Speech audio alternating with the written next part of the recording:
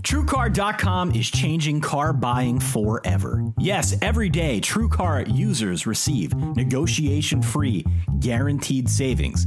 Some features aren't available in all states, but in just the first 6 months of this year, over 275,000 cars were sold by the TrueCar Certified Dealer Network. TrueCar users save an average of $3,221 off MSRP. So when you're ready to buy a car, just follow these 3 easy steps. First, go to TrueCar.com and find out what people paid for the car you're looking for. Then register at TrueCar.com. You'll see upfront pricing information and you can lock in your savings. Third step is simple. Just print out your TrueCar savings certificate and take it to the TrueCar Certified Dealer for a better, hassle-free car buying experience. Remember, every day, TrueCar users receive negotiation-free, guaranteed savings. Save time, save money, never overpay. Visit TrueCar.com today. That's TrueCar.com. Welcome to The Solid Verbal. The Solid Verbal. Come after me! I'm a man! I'm 40! I've heard so many players say, well, I want to be happy. You want to be happy for a day? Eat a steak. It's that woo woo! And now, Dan and Ty. Welcome back to The Solid Verbal. Boys and girls, Ty Hildenbrandt here, Dan Rubenstein right on over there. Solidverbal at gmail.com. That is the email address. If you see something out there on the streets you'd like to write in, let us know what's on your mind. Also, 408-VERBAL-1. That's 408-837-2251. That is the voicemail line, the reverb line. Call in amid this crazy slate of Week 6 games. Don't forget to look us up on Facebook, on FanCred, and of course, on the Twitter. Dan, how are you? I'm fantastic, Ty. Even though the weather's turning a little bit cold, the skies are gray over New York. I'm doing well. I could not be more excited for a big week of college football, and more specifically, in the shorter term, for tonight's show. Yes, I am shot out of a cannon. Excited to talk college football. Excited to talk, whatever else we're going to talk. We can never plan for that. And also very excited for a special guest that you're probably going to have to listen to a lot of the show to get to, because it's pretty great. We've got a special guest here, an esteemed guest, someone about which we've spoken quite frequently in recent weeks. We will get to that a little bit later on in the show. But Dan, we've got a lot to cover this evening. Let's get started with some of the news of the weird. Yeah, what do you got? Wow. It is such an insane week of games. Mm-hmm. In looking back after however many podcasts we've done. Right. This is our 7th season of podcasting. There aren't many other weeks that come to mind, quite frankly, with both the quantity and the quality of games in Week 6. It's right. So much so that it's just borderline weird. And on that note, let's talk about what's going on at Michigan. Because after a few days of hemming and hawing, Michigan Athletic Director Dave Brandon decided it'd be great to take advantage of that rarely used 12:50 a.m. news dump to confirm that, yes, in fact, Shane Morris, the quarterback, was put back in the game against Minnesota, even after suffering a concussion, Dan. I mean, talk about a courageous move from Brandon, who at this point would appear to be in, is it fair to say, full-on CYA mode right now, just trying to keep his job? Yeah, it appears so. And I think a lot of people, and even as angry as people are regarding Brady Hoke's decision, I think a lot of the anger is directed at Dave Brandon, and not just with his handling of this, but his handling of the Michigan Athletic Department as a whole. It just has not been a good financial PR image situation for Michigan since Dave Brandon, even since early on in Dave Brandon's tenure. But as it relates to the Shane Morris situation, it's all pretty troubling that there seems to be such a different story between Brady Hoke and Dave Brandon, at least what they're projecting publicly.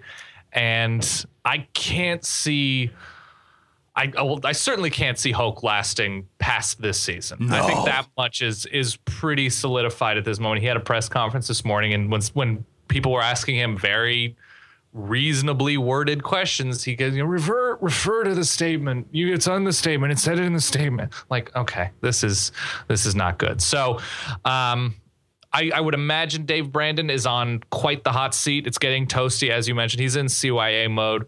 That is cover your patootie for the family listeners out there. Sure. Cover your rear end, your behind, your tush.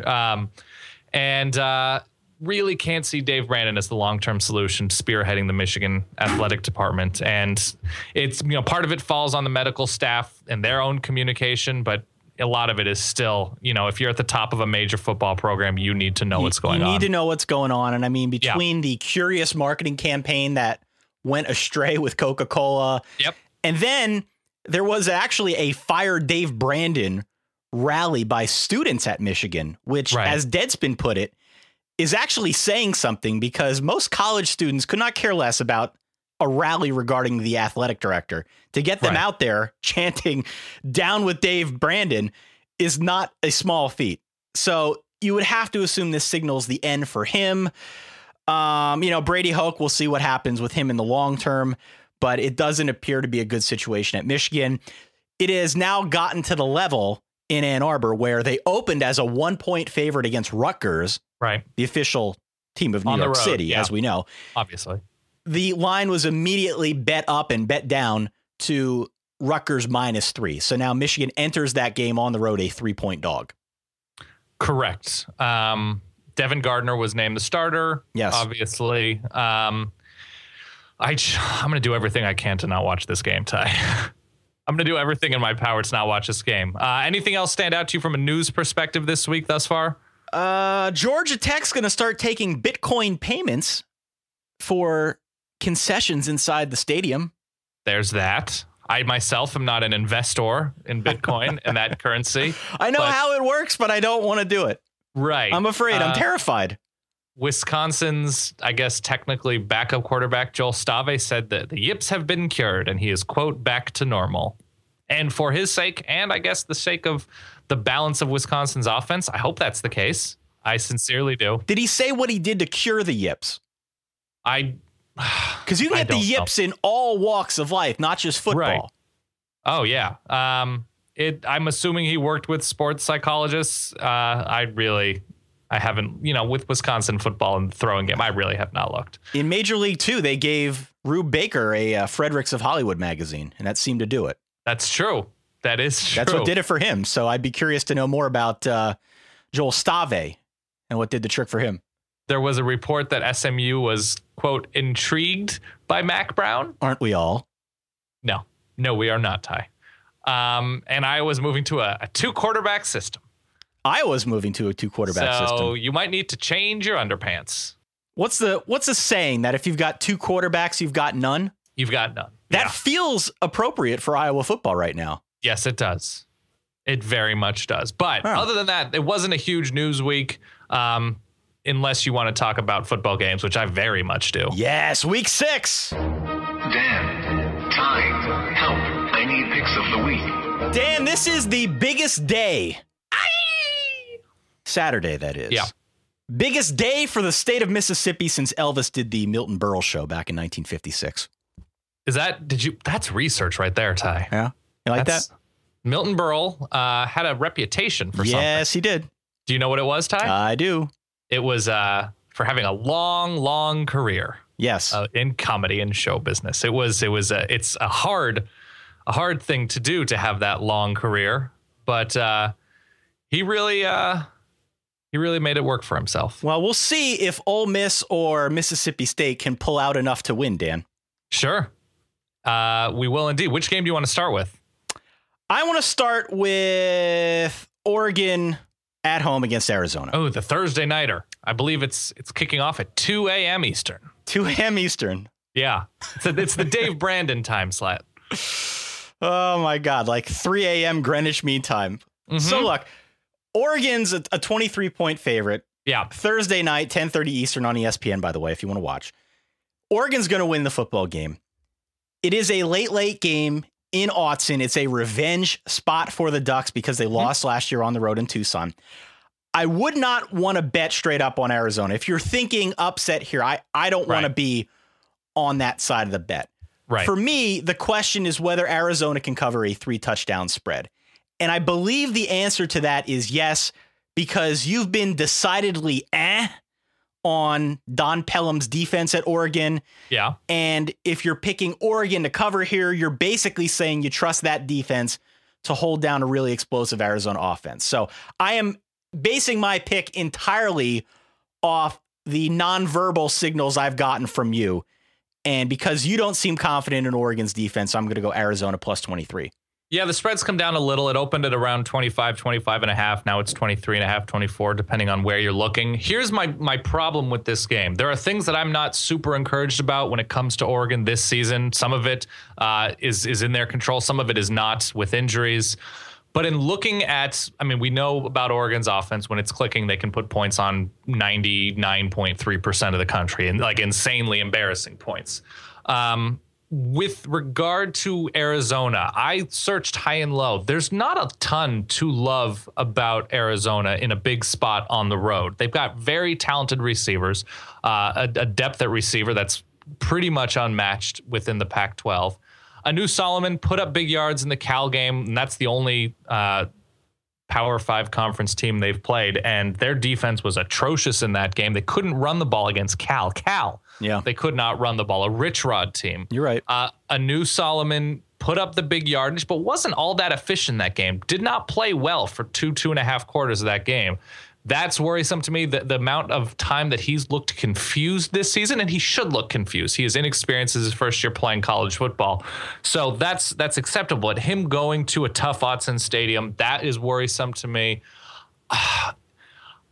If I had something to point to other than the receivers for Arizona having a possibly interesting matchup against Oregon's up and down secondary thus far this season, that's intriguing. But Arizona's not good on defense, having played nobody really of note offensively. Cal throws the ball well, but other than that, it's just, I'm going to go Oregon here just because I need something from Arizona. And I'm not other than the fourth quarter against an okay Cal team, I'm not seeing it. And it's a revenge spot. It's at home. It's going to be loud. It's a Thursday night game. It's all eyes from the stadium are going to be on this being a revenge spot. It's going to be hectic. Arizona's going to be uncomfortable. Anu Solomon's going to be uncomfortable. So if Oregon can generate any pressure on the quarterback, much more so than they did against Connor Halliday, I expect Oregon to run away with this one. I think Oregon here, I'm especially because it's a revenge spot, I would say 48-20 Oregon. 48-20. So I tell you what, let me meet you halfway here because I'm thinking 56-35, somewhere in that range. Oregon scores a lot of points. I agree pretty much with everything you've said. I'm going to take Arizona backdoor cover. Okay. Late touchdown covers that 23-point spread, but Oregon wins big nonetheless. Yeah, that's fair. And Oregon, especially a week off, but both these teams had a week off, but a week off before a revenge spot game. Also, after coming off of a game where they really didn't, other than Mariota, who was fantastic and nearly perfect, did not acquit themselves all that well against Wazoo on the road. So they're looking, obviously, to stay in a high place in people's minds. Let's move on to Saturday. Okay, let's do Saturday. High noon on ESPN. Mississippi State at home in Starkville. 1.5 point favorite. Yeah. Against Texas A&M coming in from out of town. Kudos, by the way, to Verballer Adam on Twitter, who astutely asked whether the Bruce Feldman body blow theory was in play this week for Texas A&M after that game last week against Arkansas, Dan. And you know what? Adam is a guy who listens and comprehends, Dan. Yes, he is. I can assure you he understands how Clemsonings work. Yeah. And all the like. Anyway, showdown of two quarterbacks here who, for me, I am terrified to buy either one of them. I know they've both looked really good. Dak Prescott was outstanding against LSU and, QB Aggies. He's put up video game numbers thus far this season. Yep. I'm just not sure which quarterback to buy more of at this point, Dan. Do you have a lean? I have a lean that in terms of being a pure passer, I think Kenny Hill has the ceiling, even now, even with Dak Prescott's experience that he has over Hill. I'm leaning towards Mississippi State in this game because if you can give me the opportunity in a tight spread game, because I think Texas A&M may have opened as favorites, then it swung to Mississippi State. So the money's coming in pretty heavily to both sides. If you're going to allow me to bet against a team that won a closely fought, very physical game with a young defense that gave up a number of yards on the ground, albeit Texas A&M did get their defense together in the second half, in a letdown spot on the road, in a loud place against a team chock full of experienced upperclassmen who play really well on defense and run the ball extraordinarily well and get this young defense to run the ball against, I will happily give those points for a team that we think is going to be very good throughout the season, playing at a location that makes it very difficult for opponents to come into and feel comfortable. So I am feeling good about Mississippi State's ability to run the ball. I worry a little bit about the depth of secondary, as I do with just about everybody when you play a team as deep at the receiver position as Texas A&M is. We've seen, Malcolm Kennedy, Speedy Noyle, Ricky Seals-Jones, all of these people succeeding in different spots in different games. So that's a worrisome thing, but there's just so much to like about Mississippi State coming into this game in a much, I would say, less body-blowed place than Texas A&M appears to be at this moment. Yeah, and I do think that A&M's a little beat up from that overtime thriller with Arkansas. You can probably make a case that they should have lost that game if it weren't for the defense and the way it stood up later in the game. Mississippi State, by the way, rolling right now, the second best offense in the nation, according to Football Outsiders. And they've got a much better defense than Arkansas, which I think will bode well for them in this game against A&M. Mm-hmm. This game, as far as I'm concerned, is absolutely the test of Mississippi State's pass defense. Yep. I subscribe to the body blow theory. I think A&M is beat up, and I think they're overrated. So I'm going to go with Mississippi State. I say they win this game impressively behind a performance that puts Dak Prescott officially in the Heisman hunt.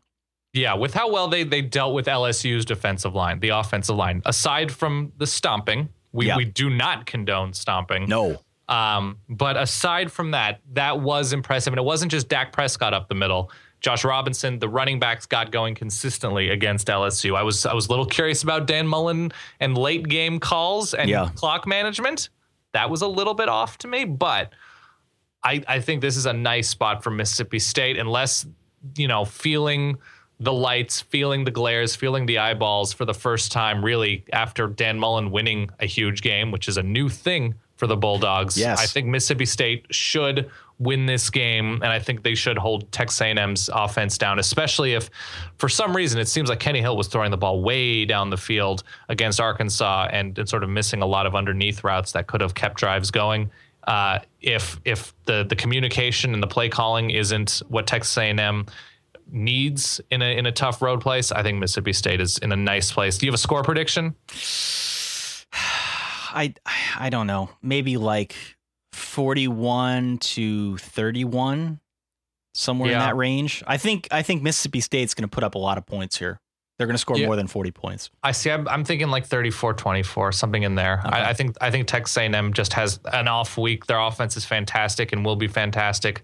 It's just it's the coming off of that Arkansas team. That's time for a letdown. All right, 12 p.m. on ABC. Mm-hmm. The Maryland Terrapins. Yeah. Playing host to Ohio State. The Buckeyes head into town, I believe, around a 7.5 point favorite. This line's been on the board and off the board, so we'll say 7.5. Dan, there is definitely a moment in time where I would have taken Maryland here. Yeah, you've been very high on the Terps, or at least were before the season. I do think that moment has now passed for me. Wow. I am what selling did it for you? Because last week was a nice week for Maryland. It was, but I'm bored. Are you? I'm so, like, every box score, when I read it, I just hear Ben Stein's voice in my head. Like, that's Maryland football right now. The problem right now with Maryland, as you look at this game, is C.J. Brown's a game time decision.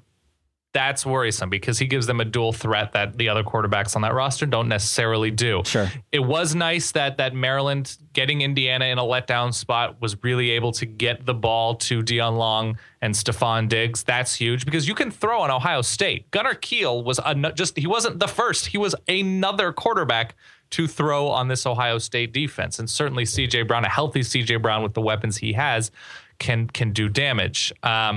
Maryland's offense, though, at this time has been too up and down. I'm not crazy about the consistency there. I do like Maryland's defense, though, and I think I might like Maryland's defense more than I like Ohio State's. Really? But yeah, I like Ohio State's front, but their pass defense has me worried. So I'm gonna go. You said it was a touchdown. I have 7.5 here. I don't know what that's going to be at kickoff.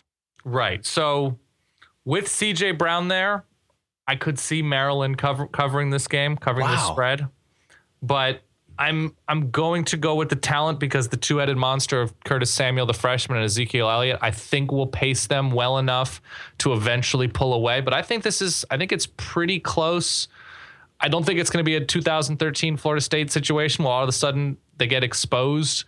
I think Maryland's all right, and I think Ohio State still has some questions because they're so flimsy in the back. So I'm going to say Ohio State wins it. 38-27. Wow. Really? Yep.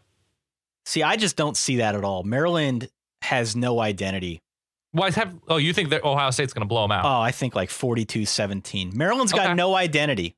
And, this is what you get when you hire Randy Edsall. I'll 38-24. I think a couple touchdowns. This is what you get when you hire Randy Edsall. This is the ceiling for Maryland fans. This is it. You've got one player now, and it is C.J. Brown. He's the entire offense.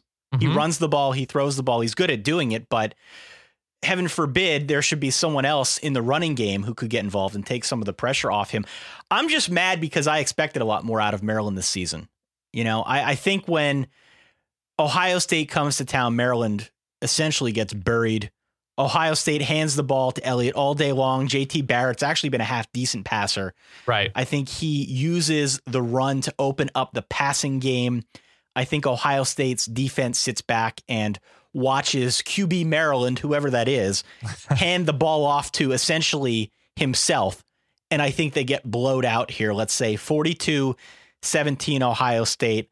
I am going to consider locking this one up, but since I don't know what the point spread is, the exact point spread, I'm not going to do it quite yet.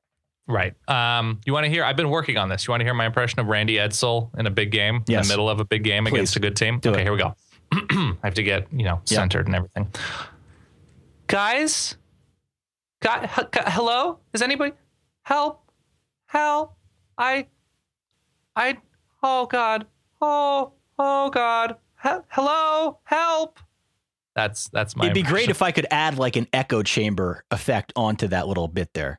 I feel like anything you put your mind to, you can do. All right, let's take a break. We'll be right back. Get a word from our sponsor and then get into the three-headed monster at 3:30.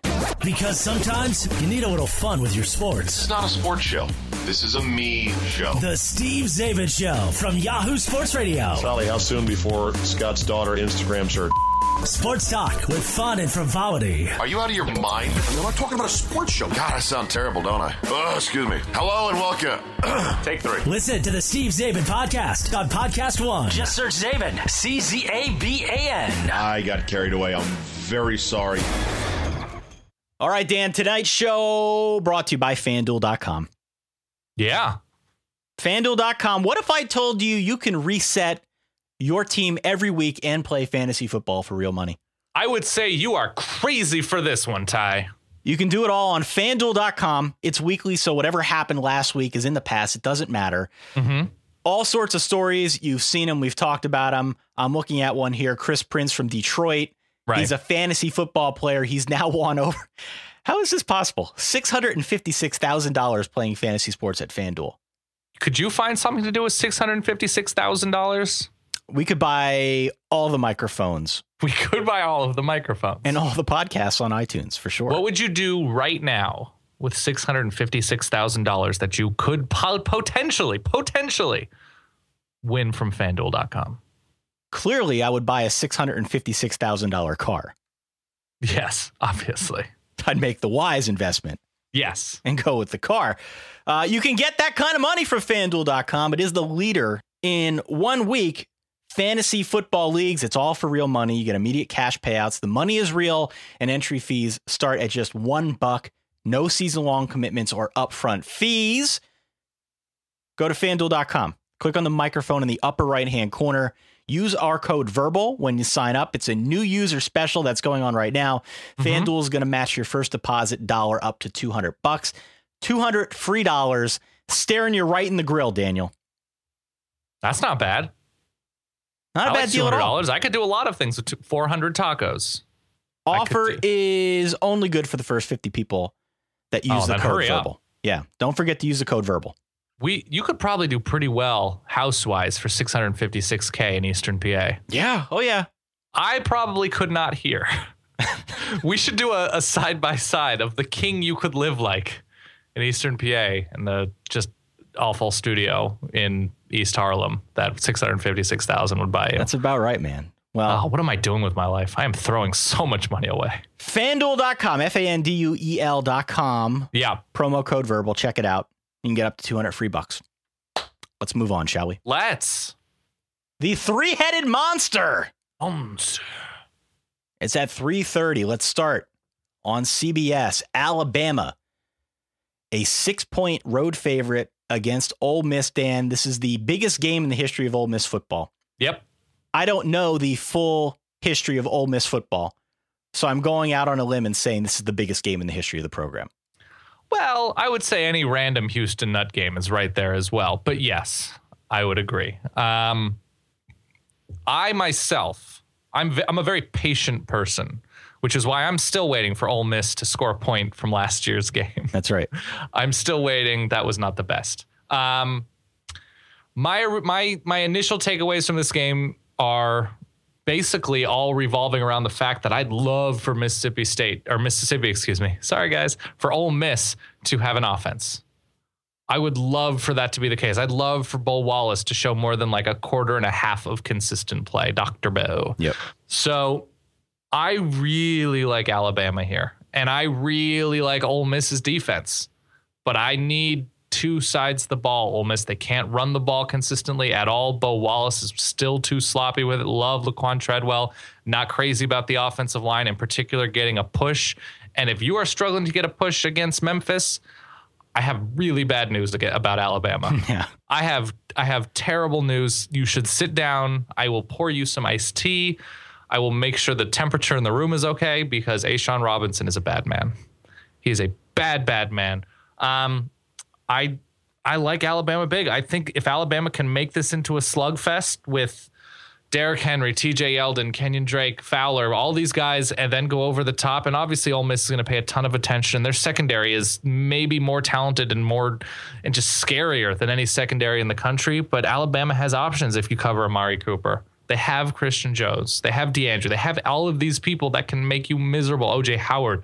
So I like Alabama to eventually pull away in probably more impressive fashion than what they did against Florida. I don't think that's as a high scoring. They're not going to score 40 on this Ole Miss defense. I think Alabama takes it 24-13. Okay. And it doesn't even feel that close. Yeah, I mean, I think I agree with you in that the onus for this game's on Bo Wallace. Yeah. It's completely on Bo Wallace. And the O is on Bo. That's right. If you believe that Alabama can make Ole Miss one-dimensional and take away the run, by the way, Ole Miss isn't a great running team as is. No. If you believe that they can make Ole Miss completely one-dimensional, then this game absolutely comes down to Dr. Bo not getting flustered on 3rd and 9. And that hasn't always been his strong suit. He turns the ball over a lot. He forces passes. Alabama has a tendency to win games like this without it seeming like they're really working hard for it. Right. And that's because they're really good at letting you beat yourself. So that is the risk for Ole Miss here. And it bothers me that I can't pick Ole Miss. All week long, I looked for a reason to pick Ole Miss here. Right. And I just haven't been able to do it. They've got my boy Laquan Treadwell, Dan. You know, it's going to be a challenge for Alabama to cover him because he's a big guy out wide. And they've had their own secondary struggles too, Alabama. Sure. Oh, yeah, we saw that. Mm-hmm. But, to what end can Ole Miss and the defense stand up to Alabama? We hear a lot about the Ole Miss defense, but Saban's got an incredible stable of running backs this year, and you just can't look past the fact that Blake Sims turned in a really good showing against a Florida defense that maybe isn't as good as Ole Miss, but is certainly average. I feel like just with respect to equal time, even though, and I don't think Florida's defense just didn't look good. They turned over Alabama a couple times, but Florida's defense wasn't great. For equal time purposes, we should point out, I feel like it's our responsibility to point out, Lane Kiffin against a very angry, very fast secondary on the road. Florida was at home. On the road, Lane Kiffin, and not that Oxford is all that hostile, but, or at least with football, it is a big, oversized double XL shirt asterisk that we need to put out there. Well, this is a difficult call for me because my brain says Bama, my heart says Ole Miss because they're my college football kryptonite. Right. I will be rooting for Ole Miss, but I tend to agree with you. I think Bama's got too much balance. I think they win big. I think surest thing in college football, pick and tie. Yeah, 34-17. Somewhere in that range, Bama wins, but I hope they prove me wrong. Okay. I just hope it's a good game. Either way, I hope it's a good game for the majority of the time. I agree. All right, the second of the three-headed monster. 3:30 on NBC. Never heard of it. Notre Dame, a 2.5-point home dog. Yes. Against the Stanford Cardinal coming to town. They also opened as favorites, I believe. Notre Dame opened as like a 1-point favorite. It bounced between Notre Dame being the favorite and then the pick'em, and very gradually it's now going up to Stanford 2.5 when I checked it this morning. So look, here's the deal, okay? I know our listeners are smart enough to listen to my analysis here. Right. And my official pick and read between the lines. I'm instructing you all to read between the lines because Notre Dame is subtext. Notre Dame is currently undefeated in all of the games where we've previewed Notre Dame. I have picked against the Irish. Right. Let me just throw that out there. All right. Let's throw that out there for what it's worth. Stanford, again, 2.5-point road favorite. If there is one thing that's uniquely Solid Verbal, it's that you and I always disagree on Stanford. You overrate Stanford in my eyes, and I underrate them in yours. True. I like Stanford this season. I think they've got a fine team, but I think the offense is lousy, and that concerns me in a road game against Notre Dame. I think that's totally warranted. That's why the spread has gone back and forth with tiny little points. Yep. Here's my problem right here is I think Stanford can still win in more ways than Notre Dame can. Okay. I think Notre Dame is building a very impressive roster of receiving options. We saw Will Fuller last week against Syracuse. Everett Golson mostly looks better than he was when we last saw him. I'm not positive how good Notre Dame is because the body blow theory of their September is Rice, Michigan, Purdue, and Syracuse. Fair point. I don't know which of those teams you think is a good indicator for how good Notre Dame is, especially I'm not crazy about Syracuse this season. I mean, Terrell Hunt's a good runner. And for Everett Golson to throw 2 picks and fumble it twice, and granted he only lost one of those fumbles, that won't fly against a Stanford team that's happy to sit on a 13-10 lead. They are thrilled to do so. And I think as much as Stanford has struggled in the red zone, there's that much to like about their defense and how much they've shut everybody down. And they've played USC, they've played Washington. They've made both of those offenses look extremely pedestrian. So their secondary, which I feel like does not get nearly the credit they deserve, will be a big hindrance to Notre Dame. And I don't think that Everett Golson is going to be able to consistently throw the ball with the success that he's had against these other teams earlier in the month. But that said, it's a very fair point about Notre Dame's defense really starting to look very good. And Stanford has struggled to run the ball. Sure. Much in the same way that Notre Dame has. I feel better right now about Stanford winning ugly than I do about Notre Dame winning ugly, just because of how much more proven Stanford's defense appears to be at the moment from what we've seen earlier this month. Everett Golson looked fantastic. I 2 picks and 2 picks and 2 fumbles against Syracuse, though. Not for me. Okay. Not for me. Still a green offensive line for Notre Dame. That should also be mentioned. They've shown a little bit of discipline issues. They've shown a little bit in the way of discipline issues early on, penalties. I would hope that they are gelled by now against inferior competition. Can't you make the same point, though, for Stanford? You can. We can't pretend that Washington is this offensive juggernaut, Dan. I know they are a pedestrian-looking offense against Stanford, but they've been pedestrian against other teams as well, not named Stanford. I'm positive, though, that Washington's offense is significantly more talented than anybody that Notre Dame has seen. Not maybe executing, not maybe cohesive, but in terms of individual players, and that individual players that Stanford had to tackle in the open field. John Ross, Jaden Mickens, all of these guys, I feel better. I feel better about Stanford as a proven commodity defensively than I do about anything involved with Notre Dame. Doesn't mean Notre Dame can't win. It's just the proven factor at this moment to me is Stanford. Well, it's a uniquely solid verbal thing. You like Stanford, and I always underrate Stanford. I just so we have one premium sandwich right now on the line, right? This is correct. What was that over? Gosh, we're I forget. So old. We have a memory lifespan. What was the bet again? 4 days. I have no idea. I have no recollection. Wasn't the bet on something else? The bet was on Arkansas, I thought. Was it on last week's Arkansas game? It's on how many conference games Arkansas wins. Oh, that's what it was. Okay, so I have the over, you have the under. You're getting your Reds confused here. Sure. Okay, so that's a season-long thing. So, do you want to bet this game? Well, let me work my way through this here, because I'm not done yet. I do disagree with you on Stanford. I think Stanford is a power rushing team that thus far hasn't been much of a power rushing team. I totally agree. If they can figure out how, that's a disadvantage for Notre Dame, because I think they're still soft in the middle of their defense, still trying to figure it out.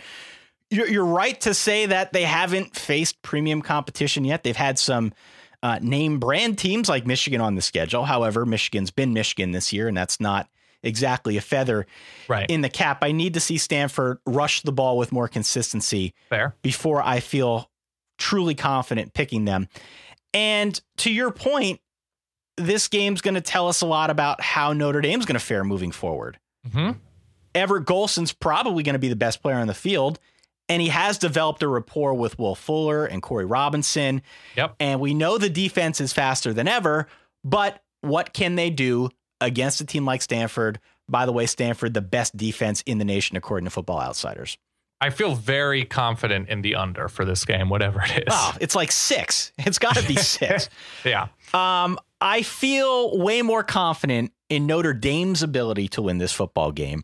So take Notre Dame. I like Mr. Notre Confident. Dame's weapons more, but just because they haven't played anybody, Stanford wins this football game. Wink, wink, nudge, nudge. 24-21 here. I'm going Stanford. Make the pick, Ty. 24-21 Stanford. It feels like the natural thing to do. Enough of this reverse jinx. Take the pick. If it ain't broke, don't fix it, man. Wow. Can't sway you. All right. Fair enough. Then we're both going to be right. 3:30 Eastern on Fox. Where is the fun still on Fox? Fun. Yes. Oklahoma, 5-point road favorite at TCU. Not a stretch to say that this is the best regular season defense Oklahoma is going to see all year. It depends on what we see from Baylor, but yeah, I think at this point, especially, where's the Oklahoma Baylor game? Where are they playing that game? I believe that game is in Oklahoma. That's in Norman. Okay, so fair. TCU's defense on the road. Not a stretch. Not a stretch to say that. Fair. Second in the nation in yards allowed per attempt. Yep. And third in the nation in yards allowed per rush. Yeah. They're good against the run and the pass. Mm-hmm. This game has been close in each of the last 2 years. I think it's going to be another war, Dan. I talked to my man, Alan Kenny from BlatantHomerism.com. I did send a text to Jim Ross to get his input on this game. Did not hear back. Okay, well. Just saying. He's having all that fun at Fox. Alan Kenny from BlatantHomerism.com. He is my guy for all things Oklahoma. He's concerned with how Oklahoma covers TCU's air raid. And I got to say, he's probably got a point. I'm not certain TCU can find the offense when it needs to win this football game. Right. But I think they can muddy it up enough with their defense. I think they can make a special teams play.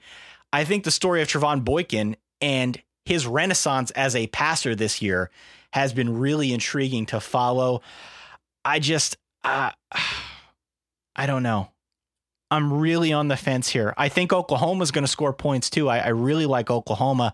Right about now, they feel like one of the only teams we can trust. So I think Oklahoma goes on the road and wins this game. Wow. But it's close.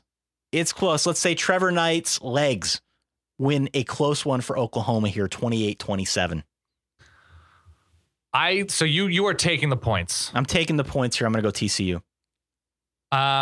I'm going to take TCU as well. I go back and forth if I like them outright. I think it's going to be very close. Gary Patterson, since joining the Big 12, has had this TCU very close to beating Oklahoma. Even last year, when TCU was actually good last year, they just lost close games and they had bad injury luck. This season, they've been rolling. You're not crazy about TCU's level of competition thus far, but they are doing what they should do against far lesser competition. Trevone Boykin and Sonny Cumbie have been a very good combination together thus far. Really like the experience and depth that TCU has built on offense, and they're getting, and it's at a certain point you can just start counting on Gary Patterson's 4-2-5. They lose guys in the secondary from last year. Obviously, they just have a wealth of defensive backs at TCU.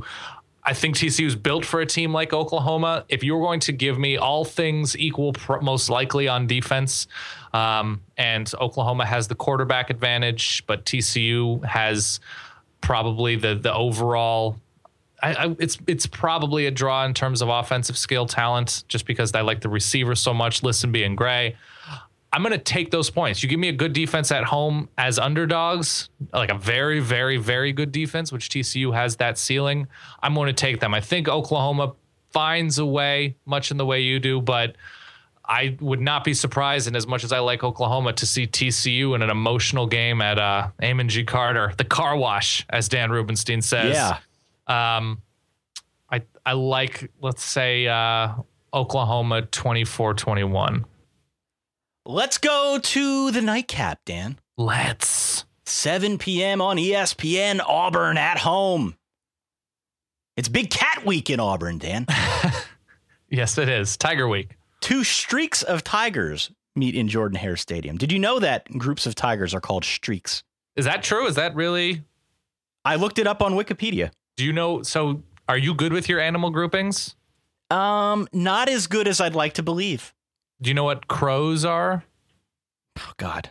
A flock? This is a great one. No, that's a murder of crows. A murder of crows? Oh, you know what? I did hear that once. Yeah. There's some good ones. Do you have a I'm trying to think. Did we do this during the trivia with Stu and Nicole? I believe we did at some point. Yeah, it is a murder of crows, excuse me. There's what is a group of sharks called? That one's pretty good too. It's not a pod. No, it's a not a school of fish. No, it's a group of shark is called a you can call it a school, but you could also call it a shiver. Ooh. Or a shoal. Ooh. I like it. Yeah. Daddy likey. Sorry, I'll never say that again. That was weird. 7 p.m. I made it weird. It did make it weird. Krista Cappers got a lock for us here on this game. Let's have a listen. For this week, let's take LSU +8 at Auburn. This line seems just a bit inflated to me. While LSU lost at home a couple weeks ago to Mississippi State, still think this is a pretty decent top 15, top 20 team with a pretty good defense. Auburn, while a good team, I'm not sure is in the discussion for nationally elite just yet. And I have major questions to see if their quarterback can throw the ball with any consistency. Remember, LSU held Auburn to 21 points last year and should be able to keep the ground game somewhat in check. If that happens, I'm wondering if Marshall can beat the Tigers' LSU through the air. And I'm not so sure. LSU is also 3-0 straight up the last 3 years against Auburn. We'll take Auburn to win a squeaker. However, an LSU outright win is not going to surprise me at all. So let's take Auburn to win this one 28-27. 28-27. All right. Wow. A quick history lesson. We're not going to talk about Tiger schools or groups, I promise. Streaks. LSU, the only team to beat Auburn last year outside Florida State, in case you forgot. That loss was in late September before Auburn really hit its stride, but LSU thumped them. They beat them by 14 points. And obviously what happened beyond that is history. Auburn went on an incredible run, found its way to the national championship game. Yeah. I am not as confident about Auburn this year, especially after watching that Kansas State game. Sure, on the road in a tough place on Thursday, but yes. I just don't buy, as Chris mentioned, this renaissance of Nick Marshall as a passing threat. But with that said, Auburn can still run the ball. Yeah. And I am very skittish about siding with LSU and its run defense right about now. You know, Chris mentioned LSU's defense. He sort of likes LSU's defense. I don't know, man. What about you? I saw the Wisconsin game, right, and Melvin Gordon didn't seem to have much trouble running. A different running style. That's much more of a traditional pro style power, but yes. And then we saw a different kind of running game. Yes. A couple weeks ago against Mississippi State, where LSU looked about as bad defensively as they had at any point since I think we started doing this podcast. My first hunch in this game was to go Auburn just because, despite all the hype about Brandon Harris, he is still the new starting quarterback for LSU on the road at night in Jordan-Hare. That's a big deal. Yeah. If he can get things going, it changes the complexion of this game. But I think I still trust in Gus, as our friend Clay Travis puts it. I'm going to say Auburn wins this game, barely covers that spread. They win something like, let's say 28-17. Oh, so they do cover the spread. They cover the spread, yeah. So you say you trust Gus. I'm going to say don't mess with Les. So I disagree. I think LSU covers. I think it's going to be back and forth. I think it's going to be very physical. I just can't see LSU with how well they've recruited and how much success they've had. And the fact that LSU essentially had a week off last. I think they had New Mexico State and they blew them out of the water. I just can't see LSU and Les Miles being blown out 2 straight big games. No. One, I mean, obviously it's meaningful that Mississippi State was able to do it in Baton Rouge, but LSU going on the road, I think they will make the necessary adjustments. I think with Brandon Harris getting a couple weeks to prepare for this game, getting the reps against New Mexico State, Jordan-Hare is a very difficult place to play, but I think LSU is seasoned enough at certain spots, at least. They're talented enough at the rest, albeit young. I think LSU makes a game of this. I think they stay close. I think Auburn ultimately wins. I'm going to say Auburn 28. I'm going to say 28-24 Auburn Tigers. Okay. Yeah, I could see that. I don't think Auburn scores like 50 points against LSU.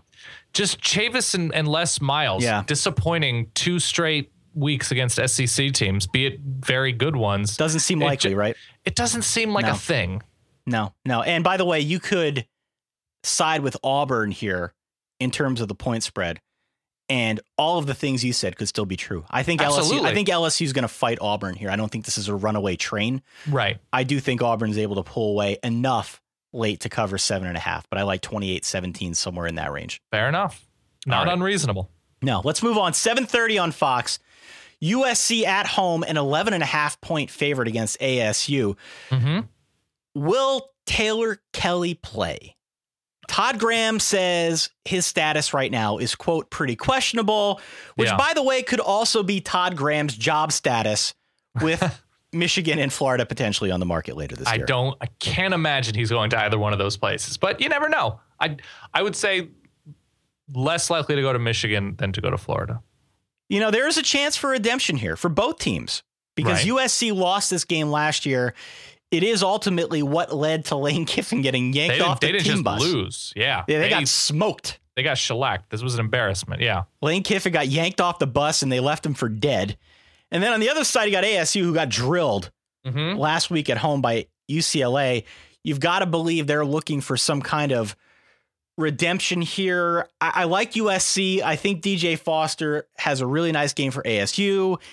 And I think they hang around for a while, but ultimately Cody Kessler, Nelson Aguilar, a big game here for both those guys. I don't think ASU can stop the passing game in LA. So give me USC comfortably, like big, a lot of points, 52-31. Ty, lock up the Trojans for me. Lock of the week. You liking the cut of my jib here, Dan? I'm liking the cut of your jib. I don't think USC gives up 31 points to Arizona State because it's either going to be Mike Bercovici or it's going to be a very hobbled Taylor Kelly on the road. I like Arizona State offensive skill talent, albeit inconsistent skill talent with DJ Foster and Jalen Strong. Totally hate the Arizona State defense in this spot, especially as USC's defense, albeit young, is rounding into shape. Sua Cravens, who is far beyond just a person with a name that sounds like the sound of a conch. Yeah. Sua. Adoree Jackson starting at corner. There's too much talent on the field for USC at home. I think the Trojans win this one 41-17. Yeah, I like them big too. I like them big. You're locking it up. I haven't figured out my lock yet. Okay, fair enough. You'll get there. Could be this next game. I'm not sure yet. Okay. 8 p.m. ABC. Michigan State, 7.5 point favorite. Nebraska coming to town. A lot of hype around Nebraska right now. Undefeated. Perhaps the class of the Big Ten. My hunch is that we'll find out what they're made of in this game. Now, keep this in mind. Michigan State lost to Oregon, your boys. I've never heard of them. Very early on this season. Yeah. On that dark weekend for the Big Ten. Remember? Yes. Everybody has forgotten about Michigan State since then. They've gotten no play at all in the national media, in part because they're not playing anybody. Yeah, you have. If you're going to lose to somebody on a huge stage, you got to beat somebody on a big stage. I get it. I understand why people aren't talking about this. Is that large stage. This is the large stage. This is a good football team. They haven't played anyone else of real merit, but they have annihilated everyone they've played since Oregon. I think Michigan State is far and away the best team in the Big Ten right now. As do I. I don't think this team has given up on making the college football playoff either. I'm not saying it's likely, Dan. Oh, I don't think they're out of it. But I think if State goes out there, if they throttle everyone on the schedule, and if things get weird as they are wont to do in college football, you just never know. Pat Narduzzi is the man. He loads the box here. He forces Tommy Armstrong to beat them through the air. And I don't think he's good enough to do it. I think that's the name of this game. I like Michigan State a lot. I think they run the ball to set up big plays through the air. The defense takes away Amir Abdullah, forces Tommy Armstrong to throw the ball. I like Michigan State to win this one pretty big, like 38-17 big. All right, fair enough. Michigan State, as good as Connor Cook is and has deservedly gotten a lot of credit and attention, Michigan State's a running team. And part of that is the fact that in all of their games, other than the Oregon game, they've built big leads and they haven't thrown it a ton. But Michigan State is very happy to make this a slugfest. And make this a physical game against Nebraska. Nebraska defensive front that has looked very, very good thus far. And the big thing is going to be on third downs. Nebraska's actually very good on third downs offensively, and Michigan State is understandably and predictably very good defending third downs. So I think that's going to be enormous because that's where Tommy Armstrong either shines or fades away. Nebraska, there's a very good argument to be made that as good as members of the Michigan State defense are and as nice as Connor Cook has been, Nebraska could have not even one, but perhaps the two best players on the field in Amir Abdullah, who makes me want to be a better man, and on the defensive side of the ball, Randy Gregory, who perhaps could be the first defensive lineman or defensive end taken in the NFL draft next year. That's true.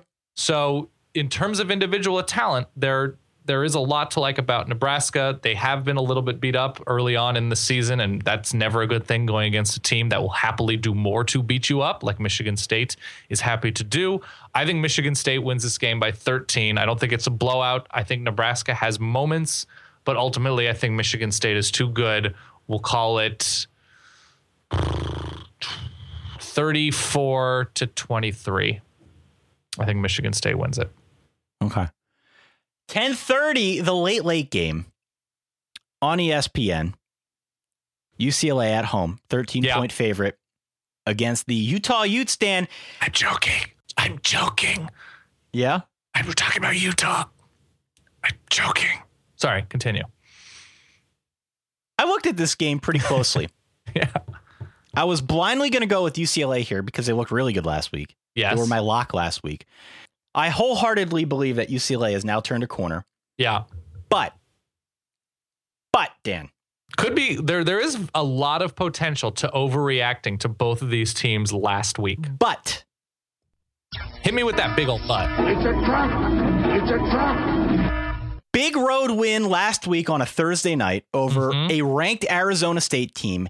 Yep. And next week, a monster game at home against Oregon. This week, Utah? What are we talking about? Utah? Yeah, they barely beat Michigan.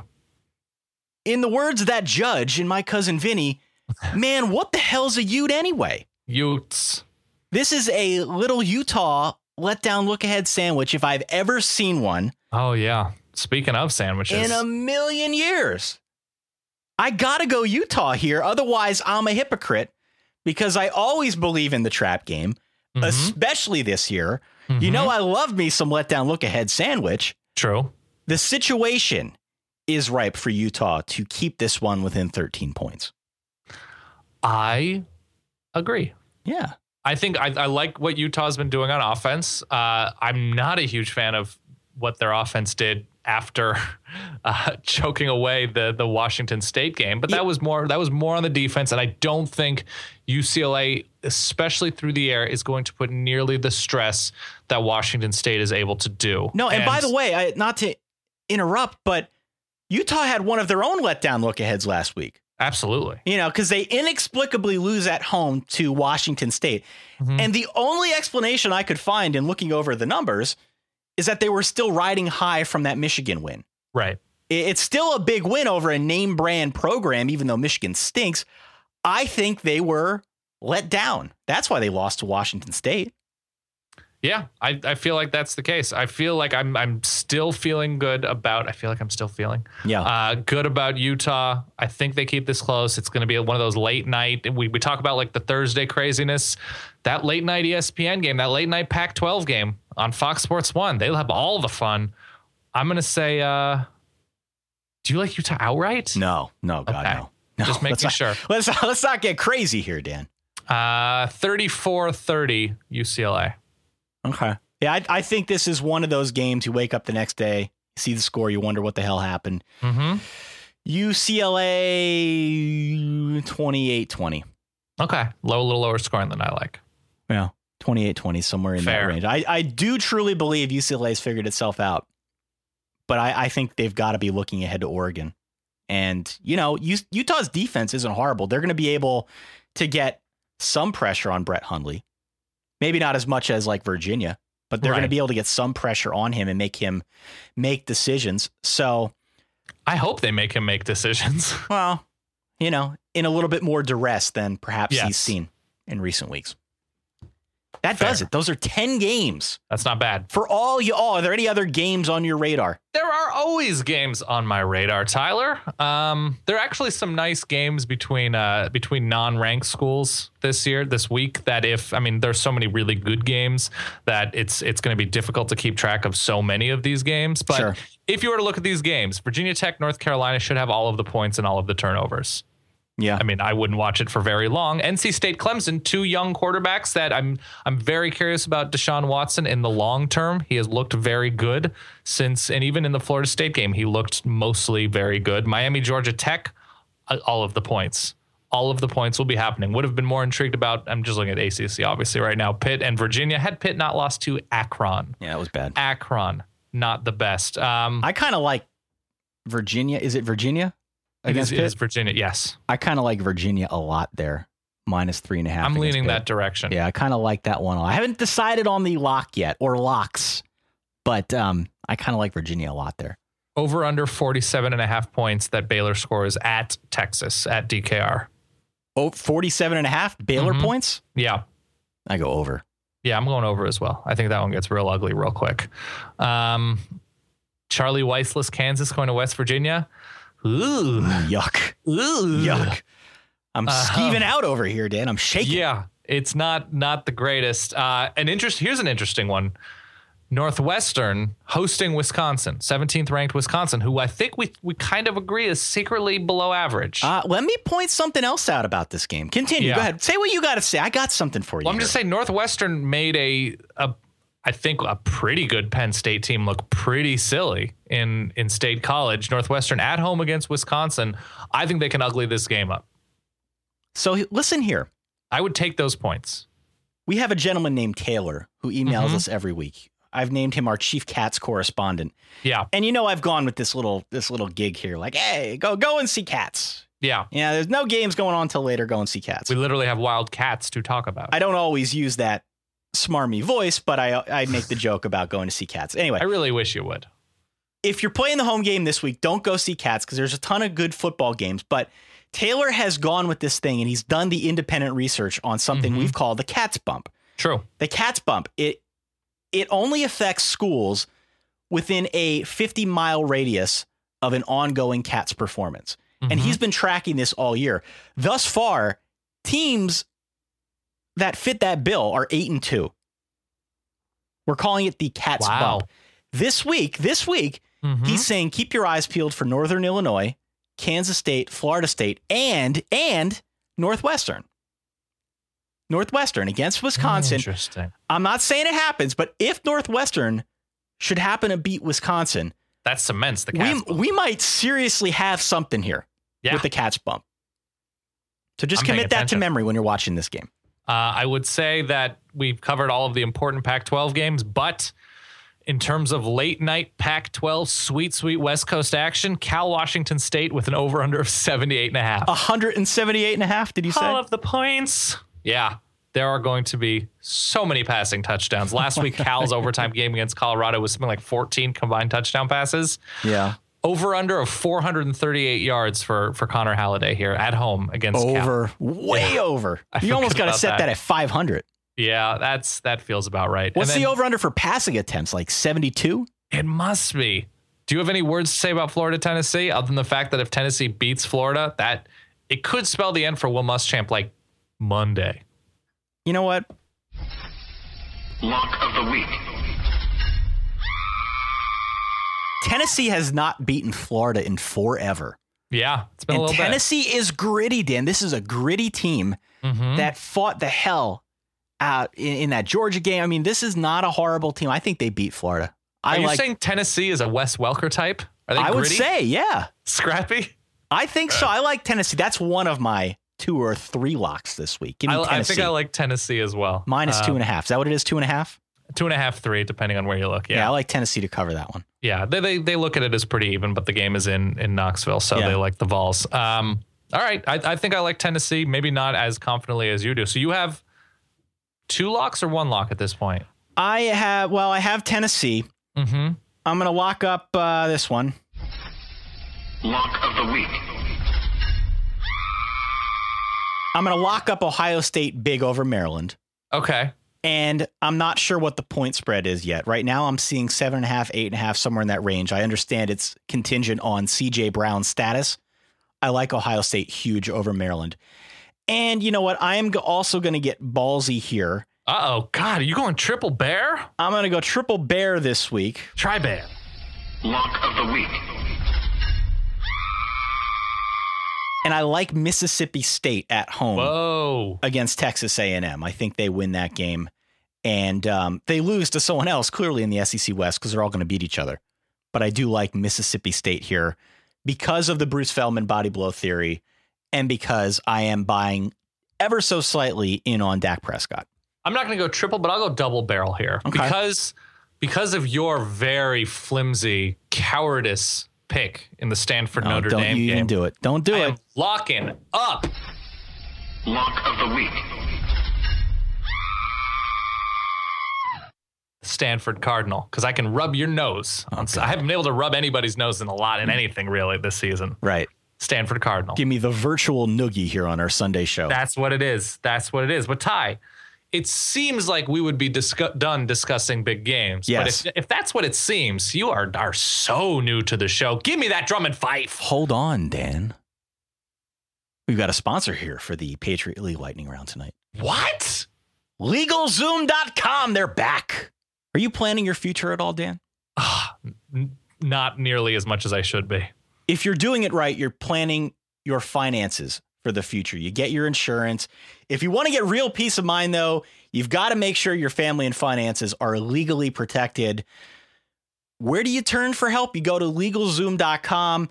Over 13 years now, they've been helping Americans get personalized wills, powers of attorney, living trusts. They also help you file LLCs, S corporations, and all that fun stuff to protect you against personal liability.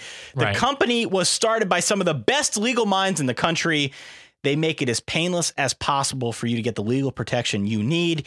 If you've got questions, you can always reach out to someone at LegalZoom. They will talk you through the process. They'll get you legal, help you through all the mumbo jumbo. You can talk to independent attorneys. You can get all the self-help services that you need at your direction, but they are not a law firm. For special savings, be sure to enter the code VERBAL in the referral box at checkout. Go to LegalZoom.com. Promo code is VERBAL, VERBAL. Do that today. Protect your business and take control of your family's future, Daniel. Yeah, I like that they're not a law firm, but they'll connect you with lawyers. I like that. But not as much as I love the Patriot League Lightning Round. I don't know what that voice was, but this one's a fun week. I just found out via Twitter, via Jane Coaston of SBNation.com, Harvard-Georgetown sold out. Really? DC going crazy. They apparently do not have a professional football team, so Georgetown, the team, much in the way that Rutgers is the team of New York City, although that's a fraudulent claim because we all know the team, New York City, is the Fordham Rams. Sure. Georgetown, Harvard 2-3. The Hoyas host Harvard. Harvard unbeaten. I'm going to go with the road team here. As much as we like to pick with the live Bulldog mascot, and the Hoyas do possibly have one, I'm not entirely sure if they do. I'm going Harvard. They're rested. They've only played 2 games this season. They're ready to go. They have won on the road. Georgetown has lost at home. Let's go with the Crimson. Sold out. I feel like they're going to perform well in the hostile environs of the Town Dome. Did you say Town Tokyo? Hall. It's Tokyo Dome, right? It is.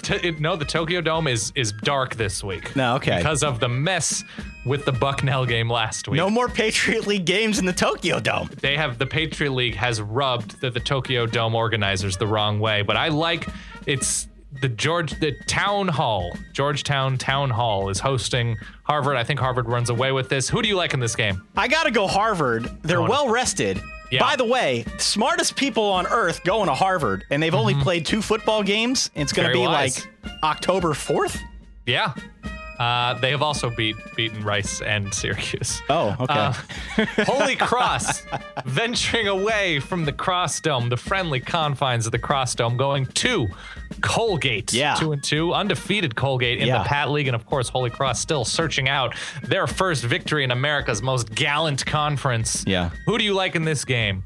Give me the Crusaders on the road. You're going with the Crusaders. I'm going with the Gators. I'm going with the Colgate Gators. Yeah.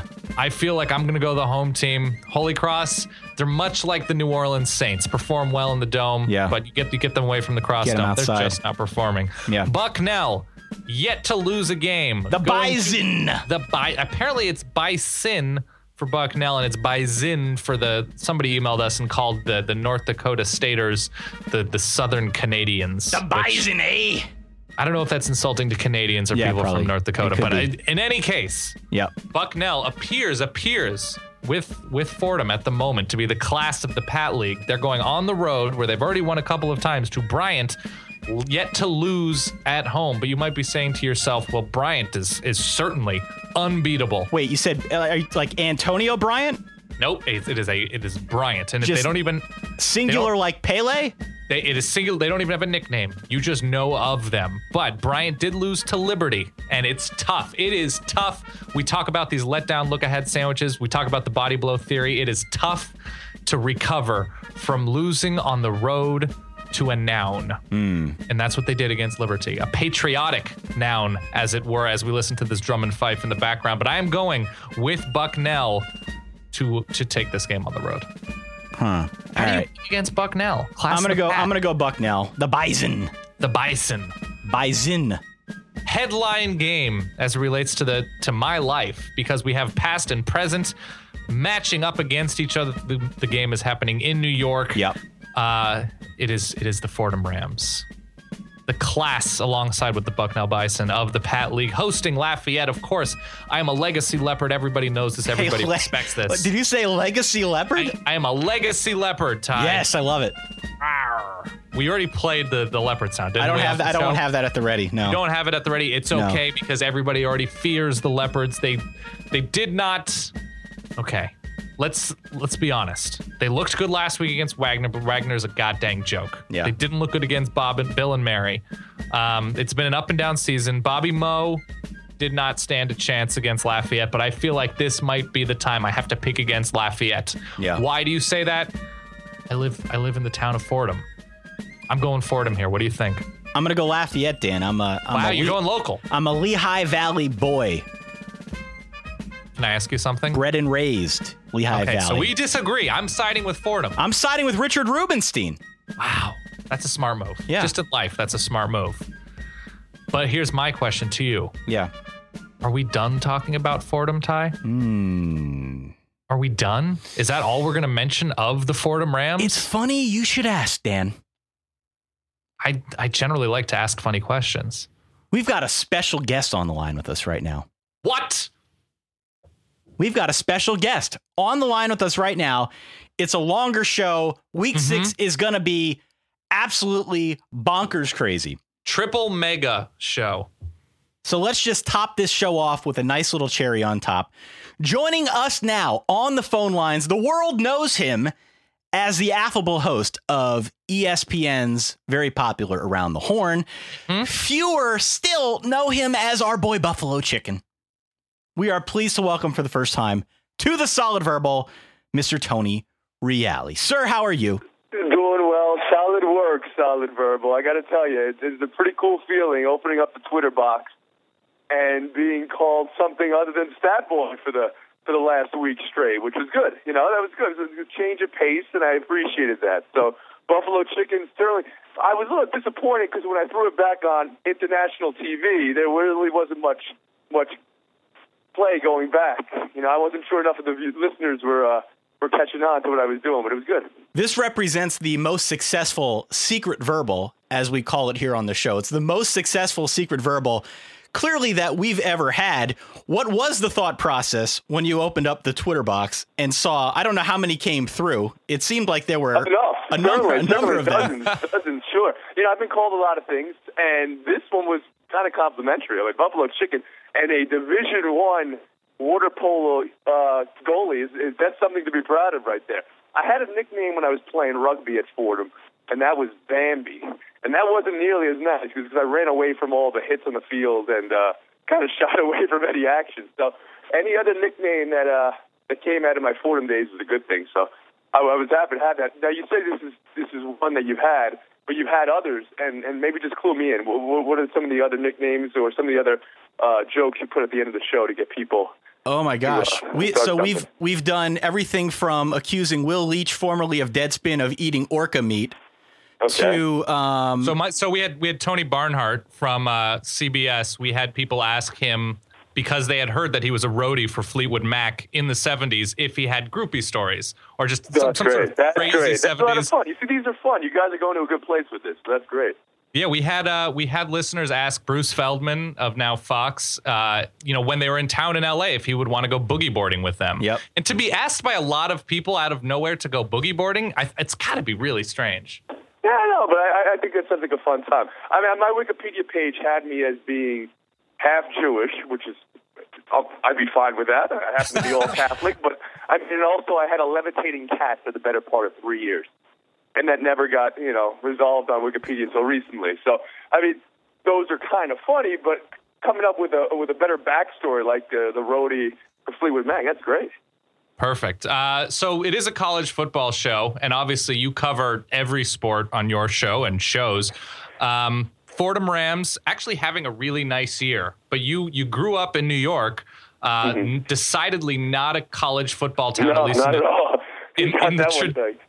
In the traditional sense. So what is your history as a college football viewer, fan, experiencer? I took Notre Dame by the teaspoon. That's what was offered me, and that's what I took. My local NBC network for my childhood, and of course, as games became, you can watch a game, every time slot for a Saturday now and a Thursday night. So, But it primarily was that. I mean, I'm a Fordham family, so I did go to Fordham games in my youth, and that was a program that was not as strong when I was growing up. Right now, they're a team that's, consistently ranked in the top 20 in their division, which is good, and they're going to run through the Patriot League again this year. So that's not bad. They just beat Holy Cross last week and put up a big number. So offensively, they're doing real good right now. I've been watching it from afar and just taking in all conferences. I can't say I had a team growing up. Never had a college football jersey that I wore or a hat that I wore because it just wasn't part of my region. Well, now you've got Rutgers in New York City. It's the official team of New York City. You tell people they're in New York City, and you see what type of reaction you get in New York City. I don't know. I think I must have been 16 by the time I figured out Rutgers was not spelled and pronounced Rutgers, G-A-S. My brother's a Rutgers man, so yeah. I mean, they've had a good team. The Shiano years were very good to them, but they're not New York's team, and don't let anybody tell you that. Okay.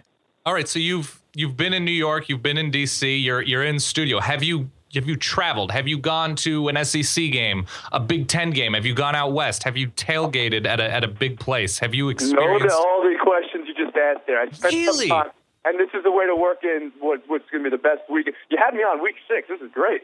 I spent some time in Mississippi, but never went to either an Ole Miss game or Mississippi State game, and they're both playing the two biggest games they've had in years this weekend. And I think that's where the college viewers should start this weekend. I mean, that's something we haven't seen. Ole Miss ranked in the top 10 at the end of the season in probably a ballpark in 1969, and Mississippi State's going back even further than that. I mean, that's over 70 years or so for Mississippi State. And this is two teams here. I don't know if they're as good as their ranking is right now, but they can certainly prove it this week. So you've never been to games, but you obviously are interested in the Mississippi games this week. What to you intrigues you? Player, coach, storyline, conference over the course of the season. Where is it? Is it SEC, SEC West? Oh, of course, it's SEC West. I mean, that's what everybody's seeing. I mean, they're just seeing how. I mean, ESPN puts out their power rankings every week, and it's the entire SEC West. I mean, that's where all attention is. Sure.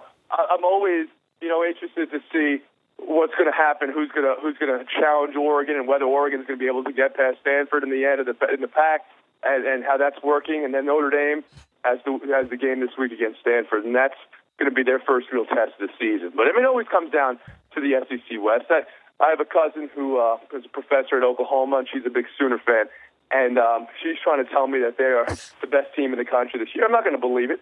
I'm not going to believe it until I see it there. But I don't believe Florida State is anywhere near as good as they were last year either. So it'll go through the SEC West. They're overrated, and they're still not rated, as high as they really should be. That's just the facts right there.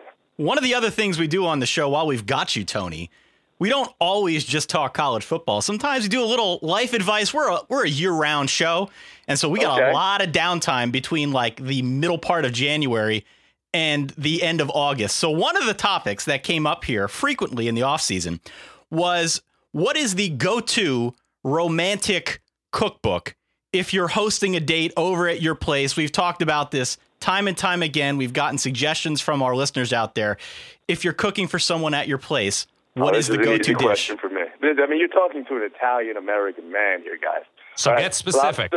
Lobster fra diavolo is my go-to meal, okay? This is something I can make on any night if you give me 30 minutes and I got to get some lobster, of course. But you start with a nice linguine, or if you want to get really exotic, a bucatini, which is it's a pasta that is let's say it's a hollow spaghetti. Let's call it like that.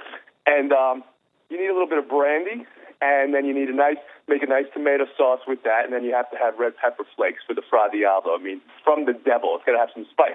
So why this works in a date is because it's spicy and it's hot and it's got lobster in it, which is gold. So sure. Give me a chance to make some lobster fra diavolo. I think that's something that every guy should have in their back pocket, because it's not just grilling up a steak. It has something about Italian food just turns up the romantic notch. So I think that's important. We're talking about sauce from scratch. I want to make that clear. Yes, well, I mean, you can cheat. You can do that. I mean, if you've got not a lot of time or you don't really feel confident in having the right tomato, San Marzano tomatoes, and knowing what you're doing there, you don't need to worry about that. My mom made sauce over 3 days at some point. 2 days at some point. So the idea that you're going to do that for a day is insane. So you don't have to. Right. But, I mean, you have some tomato paste and roll with it from there. All right, and I'm going to fast forward a little bit because we do deal with relationship questions beyond just food, which is really like, if you have the food thing down, there shouldn't be any questions. But we did get an email that we went back and forth with. There was some disagreement. It involved moving in, a couple moving in. Obviously, you're a happily married man. Congratulations on the birth of your recent child. I don't know. You ask my wife if I should be congratulated on that, but okay, yeah. Sure. Congratulations to your wife.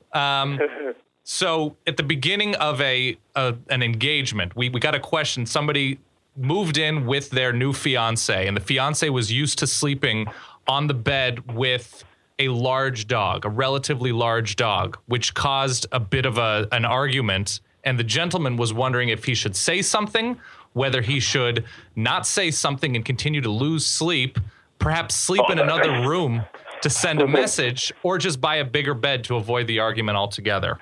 No, I mean, there's no sleeping in another room and sending a message.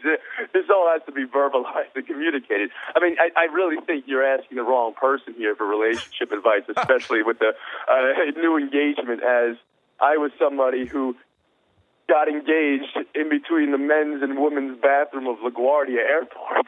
Wait, walk me through this. Walk me through the engagement. What do we got, an hour here? I was in New York. Just give me the highlight. I'll give you the highlights. I'm getting engaged to my girlfriend, who's now my wife, and I'm going to do it in the city. This is while we were living in D.C. And sure. And during our trip up, in the bag that had the shoe that had the box that had the ring inside of it was misplaced by the hotel. Oh, they told me it was in a safe. They said, Mr. Reale, don't worry, it's in a safe. They gave me a ticket and everything. I show up, I give them the ticket. They open up the safe in front of me, and the safe is empty. And immediately I get sick to my stomach. And then they say, no, we moved it up to the backup safe. And I say, backup safe? The safe itself is supposed to be the height of security here. Oh. So they open up the backup safe and they come back empty-handed. At this moment, I'm ready to throw up all over the place. I go outside to get some air. Mr. Reale, would you like something to drink? No, I just need some air. I'm getting ready to tell Sammy, and the porter comes running out and says, we located the bag. It's at LaGuardia Airport, because two couples had just checked out, and the bag was mistakenly given to one of the couples, and at curbside check-in, they realized they had an extra bag.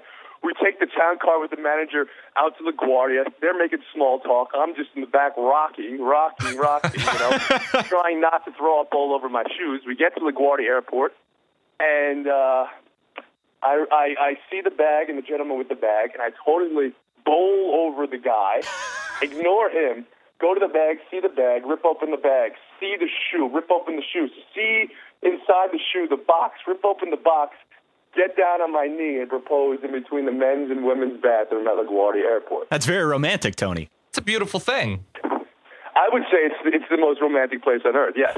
There was a guy buffing the floor who looked up at that moment and said, he had to say something like, you thought this was romantic? You know, it was so to make this incomprehensibly long story short, sure.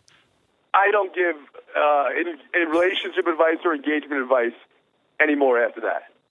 All right, fair enough. Seems reasonable. Fair enough. Well, it's been a pleasure to have you, and before we let you go, we figured we'd give you the opportunity to come up with a secret verbal of your own, because you took it like really? A great sport. This is great. You have the power. Yeah, you've got a lot of power here now. You can pick the target. You can pick the random topics. We can work with you. I love how you refer to it as a target. I have to do it. And see, it has to be somebody who is going to respond in a way that is, the way you want. He's going to play the game. He's going to be. So that would be my friend Pablo S. Torre. Okay. Of ESPN, of Around the Horn, of ESPN the magazine. And I think for Pablo, Pablo went to Harvard, and I think we can create an alternate reality. This is a sad story, okay? Pablo Torre was caught by Mark Zuckerberg, Lady and the Tramping a burrito with Zuckerberg's girlfriend. Wow. And when he saw that, he pulled Torrey out of his Facebook stock. So I think what we say to Pablo on his Twitter feed is tough break, losing your Facebook stock when Zuckerberg caught you Lady in the Tramping a burrito with his girlfriend. I could not have even in 1,000 years could not have gone down that kind of wormhole. That's insanely great. But don't forget the Lady in the Tramping part, because that's the burrito the one verb. side to the other. You got to meet in the middle there. And it's Zuckerberg's girlfriend that he was doing it to. This is a tragic story, because he would have been a billionaire at this point. But Pablo Astori, what's the story? The story is Lady in the Tramping a burrito with Zuckerberg's girlfriend, caught by Zuckerberg. Facebook holds the stock. Wow. Okay, so people have options here. There's a lot of info there. His Twitter handle is @Pablo-Torre. That's PABLOTORRE. PABLOTORRE. Pablo-Torre. You heard what the man said. Head on out to the Twitters. Do not make reference to Mr. Reale. Do not make reference to the Solid Verbal. It has to be very clean. No hashtags, no handles. Just you tweeting @Pablo-Torre about the lady in the tramping of the burrito that was going on with Mr. Zuckerberg's girlfriend, and that was the end of his stock. Cost him $1 billion. Yeah. Could have been a billionaire. Could have been a billionaire, Pablo. You let it all get away in the pursuit of burrito. All right, well, this is fun, Mr. Reale. It's a pleasure to have you on. Thanks for being a good sport about the buffalo chicken, and great, guys. We'll have to keep in touch regarding our latest secret verbal target. All right, I hope it goes over well for you guys. All right, Dan, that was fun. Wow. That was, I would say, even beyond Fox Sports 1 fun. What a way to close out our Week 6 show. We've gotten engagement stories, plural, on this show. Mm-hmm. Cooking tips, plural, on this show now. I've been proven right over and over and over again when it comes to the dog fiance quandary. The dog fiance thing is, I was misrepresented, but over and over have I been correct. It's almost embarrassing. I'm wearing a robe right now. Yeah. Of correct answers. Yep. No, you're doing well. Thank you. It is quilted with a bunch of answers. By the way, the robe has quilts containing everything other than your locks so far this season. I don't care about that. All I care about is being right with life advice, Ty. You should know this by now. Tony Reale is fantastic. So yeah, that was fun. Can we please repeat this week's secret verbal just to be absolutely sure everybody understands? Pablo-Torre. Yeah. PABLOTORRE on Twitter. I believe formerly of SI, now of ESPN. The secret verbal is that he was caught Lady in the Tramping a burrito with Mark Zuckerberg's girlfriend, and in doing as a fallout, he essentially gave away billions because Zuckerberg pulled his stock. So we should various ways of asking Pablo if he has any regrets, if he even has a Facebook account, or if that's too painful. Yep. What was in the burrito? It's heartbreaking, Ty, is what it is. It's heartbreaking. Guy lost out on billions. There you have it. I'm so sad for Pablo. Big thanks to Tony Reale, our special guest, and of course for being a good sport. That was a lot of fun. Proud Fordham Ram. Absolutely. Well, Week 6, we've got a ton of fun in front of us. I'm so excited to watch these games this week. Mm-hmm. Do hit us up on the Reverb line if you are watching the games. If you've got something on your mind, it's always open. It rings a couple times, but hang with it. 408-VERBAL1. That's 4088-372-2251. Do hit us up on Twitter @SolidVerbal. Find us on Facebook at facebook.com/solidverbal, where you can post your tailgating photos if you're at any of these big games. And of course, our email address is still solidverbal@gmail.com. My only other point before we let the fine people go is to let your friends know about the show. We've done really, really well so far this season. We want to try and spread the word with as many people as we can. Yeah, if you see us tweet out a show link, retweet it or tweet something else. That'd be fantastic. We would be eternally grateful. If you see the post on Facebook, go ahead and click that share button. We'll feel good about it. For that guy over there in beautiful New York City, his name is Dan Rubenstein. For myself, Ty Hildenbrandt, here in good old Eastern PA. Thanks again for tuning into the show. Enjoy an incredible Week 6. Stay solid. Peace.